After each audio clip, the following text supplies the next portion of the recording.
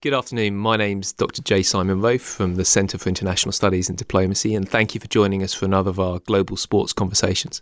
Today I'm joined by Amran Malik and Dave Summers. I'll leave them to introduce themselves. So, gentlemen, what is it that brings you to this conversation? What is it about Wickets and Cricket East that you've been working on? Okay, as the Senior Development Officer for Wickets and the Lord's Fund, which is funded by the Lord's Taverners, I'd like to start by just letting everybody know about what Wickets is. It's a cricket programme for young people that's for aged 8 to 19, living in deprived communities. What we do is by establishing sustainable community hubs, we provide year-round weekly cricket sessions with a focus of breaking down barriers, developing crucial life skills, creating stronger communities, and enabling brighter futures for those that take part. So that's what we do in 19 regions from Glasgow down to Plymouth. And I run the Luton project. And so that's what I do as part of my role. I am Cricket East's Diverse Communities Officer. So Cricket East is responsible for the participation and the growth of the game across Bedfordshire and Huntingdonshire. So I work in Luton and Peterborough as well, developing the game. Luton currently is a real focus as one of 10 core cities for the English Cricket Board, the ECB, to develop the game, and working with Amran. Clearly the whole landscape of wickets is huge, and the developing profile of it from 8 to now 19 really brings it into a key and delivery role of the actual core city programme. So we've divvied up the actual project, which has another year to run, into areas of facilities where we're looking to invest significant monies into the town. The women and girls environment, where Luton now has its own programs, some of them with Amran and its first actual ladies team. We've got a workforce model where we're starting to train multiculturally coaches, and we've got 3 female level 2 coaches and at least 4 or 5 other female coaches in the town as well.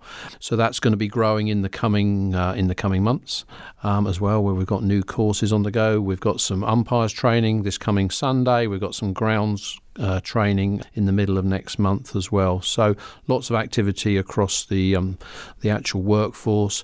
And then we've got the formats of the game as well. So we're looking to innovatively bring into the town lots of different formats of the game, short versions of the game, tape ball, tennis ball wrapped up in sort of tape to actually play literally anywhere. Maybe guys getting on their phones and having a short format of the game for 20 minutes or half an hour one evening, and then reconnecting on their phones to have the second innings a couple of nights later. So very informal, and we're trying to map that and ensuring that any format of the game we're aware of and we can build into our pathway and document it as part of the project, really. So, Amran, you said you worked responsible for the Luton side of this project. Can you lay out some of the particular challenges that you've faced in working in a community like Luton? So Luton, it has a population of over 200,000 people, with predominantly South Asian community, a strong South Asian community. However, Luton has had a bit of a bad reputation when it comes to right-wing extremism, with the EDL and the founder of EDL, and Islamic extremism as well, with the plotters of the 7/7 bombing meeting in Luton as well. So yeah, there's quite a broad spectrum of challenges, from crime and violence and exploitative crime to right-wing and extremism. So these are some of the challenges we face in Luton, and as a project try to break down the barriers and the boundaries that have been created, and to go further still, when we talk about geopolitical situations which also compound local and social communities. For instance, in Luton we have an Indian population of Hindus and Sikhs, and we have Muslims, which consist of Afghani, Pakistani and Kashmiri. So when we're talking about Kashmir, you've got in itself is a lot of political turmoil and challenges amongst these countries. So sometimes what tends to happen, and has happened in Luton and is still happening unfortunately, is there becomes elements of segregation and division and ill feeling amongst one another. And so these are just some of the challenges as an organisation that we've had to try to combat and confront and try to resolve. People often talk about cricket diplomacy and talk of, particularly the Pakistan-India over Kashmir, the conflict there, and how, the major international fixtures can somehow mitigate against conflict between those two nuclear powers, two massive influences on the South Asian continent. Working at a much more grassroots level, people to people, how have you seen that played out?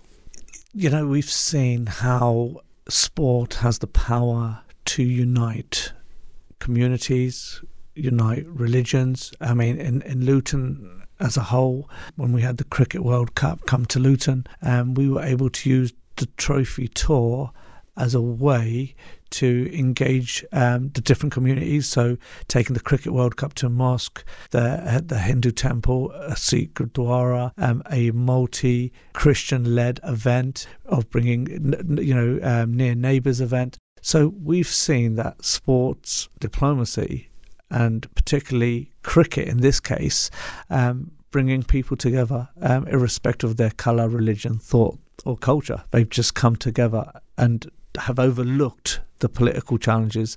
They haven't thought about, I'm Indian or I'm Pakistani or I'm Kashmiri. They thought about, we love the game of cricket.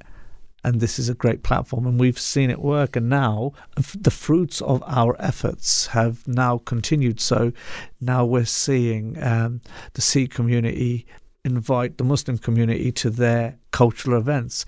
We're seeing Muslim community now inviting the Hindu community to their events. We were at the Diwali event. So now what we're seeing from the power of sport and sport diplomacy is openness and understanding, and most importantly, coexistence, learning to respect one another. And so if we can do it on a small scale, you might say that 30, 40 years we haven't been able to overcome, the Pakistan, India, and that Asian conflicts. I personally believe what we've achieved in Luton can be done on a national, can be done on a larger scale. It has to be obviously through diplomatic channels, but I personally believe it can be done like we've done on a local level. Yeah, I think Amran makes some really strong points there. I think certainly we've started to unpick our partners, and by that I mean starting to understand who can support and influence us, from the council to councillors, and actually the police service, and to health and wellbeing organisations. So using this powerful product that the Lord's Taverners Wickets have around these impacted workshops as part of their sessions starts to connect us with these range of partners that we've seen when I've touched on the working group and the focus group there. We've got a range of partners sitting actually in there. So as I touched on earlier, some of our sort of key successes are bringing in the Taverners model with this civic participation, where we're giving youngsters that sandwich of some cricket tournament activity and then getting them to think about local problems and solutions to those problems as part of Amran's sort of tournament planning. That's really impactful and powerful to see the youngsters think in that way, but using cricket as the actual vehicle. And also then how we've actually got the youngsters playing in their teams, maybe in their cultures and their faiths, but then they're getting to know one another, the trust and confidence is then growing, and then they're having the opportunity to form a multicultural Luton team to then go and represent the town and have something of a bigger picture, to go to Dulwich as Amran took them to last summer, and to be part of a Luton side, truly multicultural, really powerful and impactful in that regard. So there's a number of small things that I think the project have brought together, and he's touched on the power of the World Cup and that fantastic once in a generation opportunity we had to use the power of the trophy and the connectivity. And it was Amran's work that over the 5 days we got to those 23 locations, engaged with 3,000 people of all different cultures, faiths and locations, really. And it was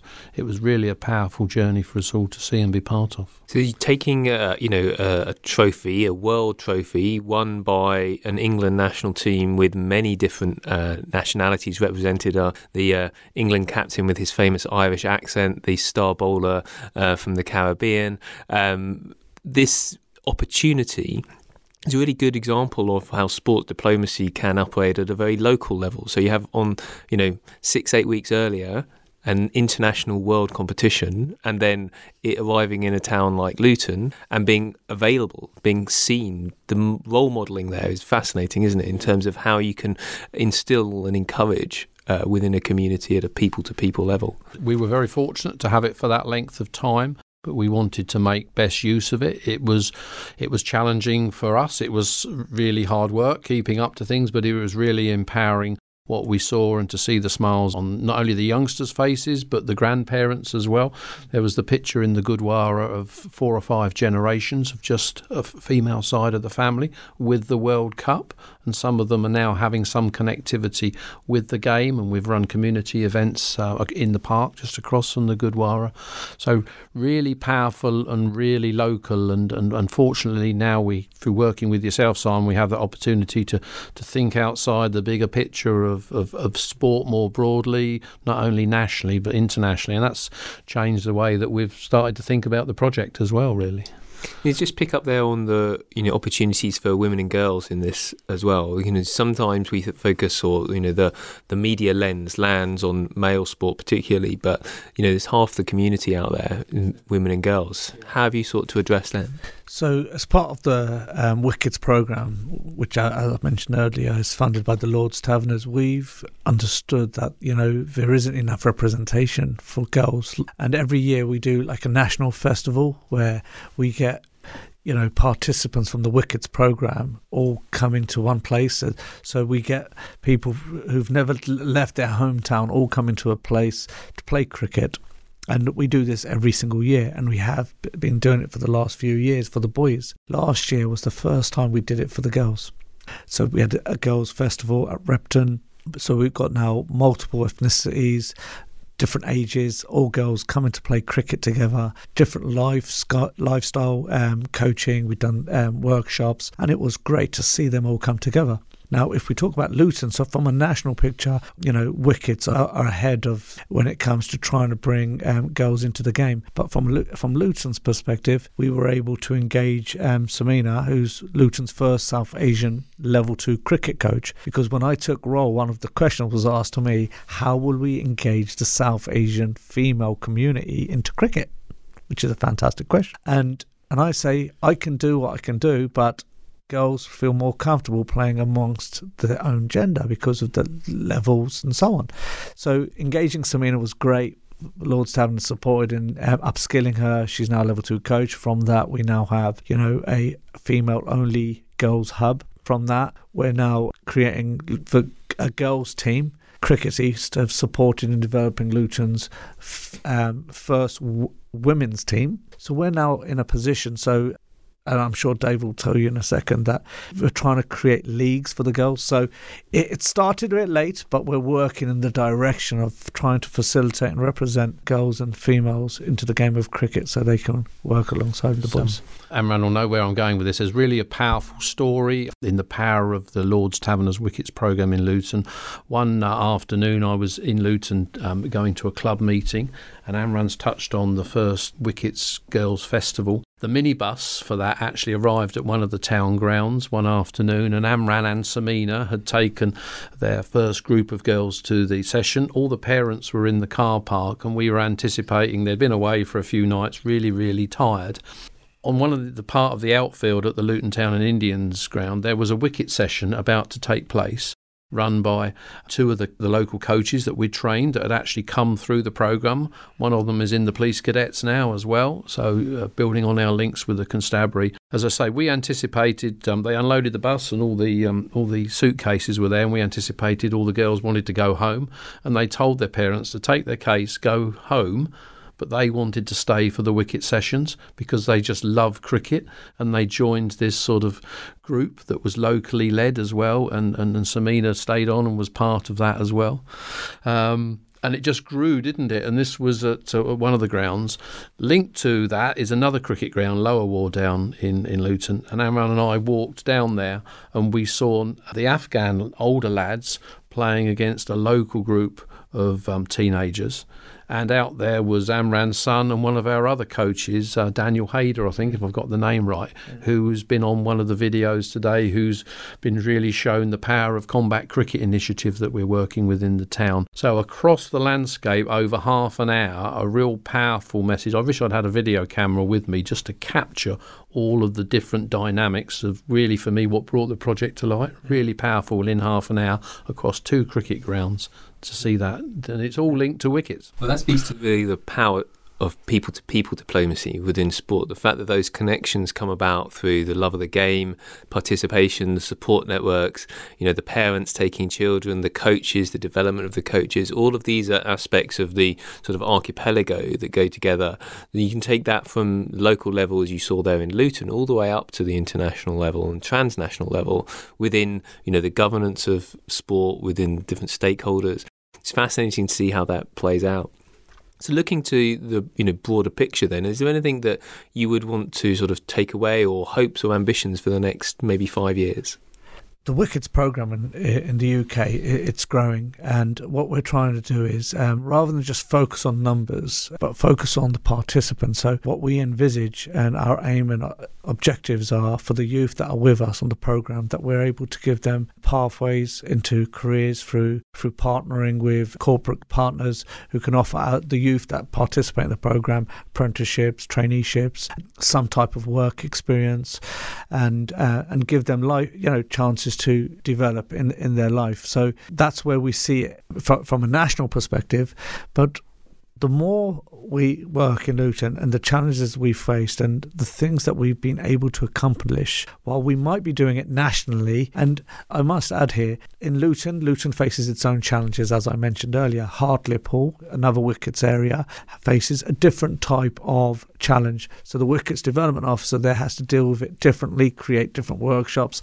So up and down the country, the Wickets model and trying different things and innovative ideas used by the development officers to create solutions to deal with the local issues.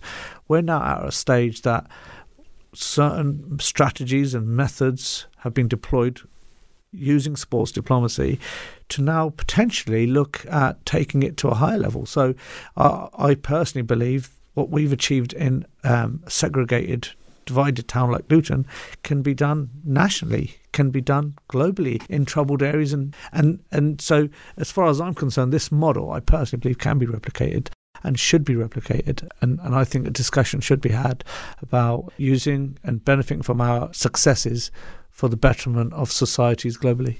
I think the development officer's role, the Lord Taverner's post that they fund in all of these areas is really powerful. I've seen Amran. Amran has come to Peterborough to support the developing work there. His colleague from Peterborough has come to Luton. They played against one another. You put the youngsters in the minibus, and we had the World Cup in Peterborough earlier last year, and you brought your side, didn't you? Several sides, and we took over a big hockey AstroTurf, and we had 2 or 3 games running at one time. So there was that chance for the youngsters to start to share stories and relationships. Yes, there was the tour, but I also recall, Amran, you worked with your colleagues in 2 or 3 other areas, and we went up to Edgbaston, and you played a smaller tournament, and the youngsters had that chance with workshops linked to it again in the indoor cricket school at Edgbaston there. That was like a localised day that you development officers arrange for yourself. So I think their role is absolutely crucial nationally, and I think the sustainability of cricket and the game is a great opportunity to build on the work of these guys and girls nationally, because they're hugely enthusiastic about what they want to do and prepared to think outside the box, think really differently, to use that sort of power of the game to grow and to tie in with other projects and other opportunities to make a difference locally, whether we then get them through the system and then we're thinking about employment opportunities, educational opportunities. Amran will pilot next year a BTEC opportunity in cricket in one of the more challenging areas of the town, that Luton, that it's not as strong in, and he may want to touch on and build on that a little bit. So that's really something that's quite new that we're really keen to develop, and that ties in with the football club as well, doesn't it? That's right. Yeah. So we partner with many of the trusts which have multiple secondary schools that they manage, and one of the trusts, Shared Learning Trust, are keen on creating a cricket academy of excellence almost, and they've already created it in partnership with Luton Town Football Club. So the best of the best footballers from 16 to 18 enrol onto a BTEC, which is equivalent to 3 A-levels. They get their qualification, they get a chance to play the highest level of football with people in the community and beyond. So they're continuously developing their game, and then hopefully then go on to professional contracts and so on from the BTEC. So Shared Learning Trust contacted myself saying that, we've got a large pool of cricketers. Could we do something similar? So discussions are early at the moment, but there are discussions to start a BTEC in sports and physical activity, which will focus around cricket. Could and should start in 2021, potentially. Yeah. So this will now give our youth, who will come on a community-based program, to now they can, if they stay with us up to the age of 16, which is our objective, we can then put them into an educational pathway. And then my plan is, and I said this to the director of Shared Learning Trust when I met a few days ago, I'd like to create an affiliation with the trust and Loughborough University. Now, Loughborough University having the sports connections and so on, and ECB have a performance centre there. So the England ECB train there. So we're taking kids off the street, putting them into the programme, and they could have an educational pathway that could take them into university as well. So maybe you have to see about getting them to SOAS at some point also, but that would be nice to think about. Yeah, and I think it's sports diplomacy and everything that it's done. I think me and Dave are probably two students of yours, Simon. Those networks, it's what we do without realising it a few months ago. Now it's very much at the forefront of what we do. And coming back to combat cricket as well with that BTEC, I think that is really an important product within the ethos of Wickets and the Lord's Taverners, to start to manage maybe issues of behaviour, controlling anger. So we've got this environment in the gym with that cricket element that we can shape and adjust accordingly, and maybe that could be something, that a product that we develop for the women and girls as well in time. So putting all these things together around that package, it's really an exciting thing educationally in one of the real tough areas of Luton, isn't it? Yeah. You're looking towards. Well, I think that speaks to the non-sport outcomes of sport diplomacy that we can point to, being education, healthcare, nutrition. There's so many different ways to take this. Right, we'll come to a close there. Amran, thank you so much. Dave, pleasure. Thank you very much. Thank you. Thank you very much.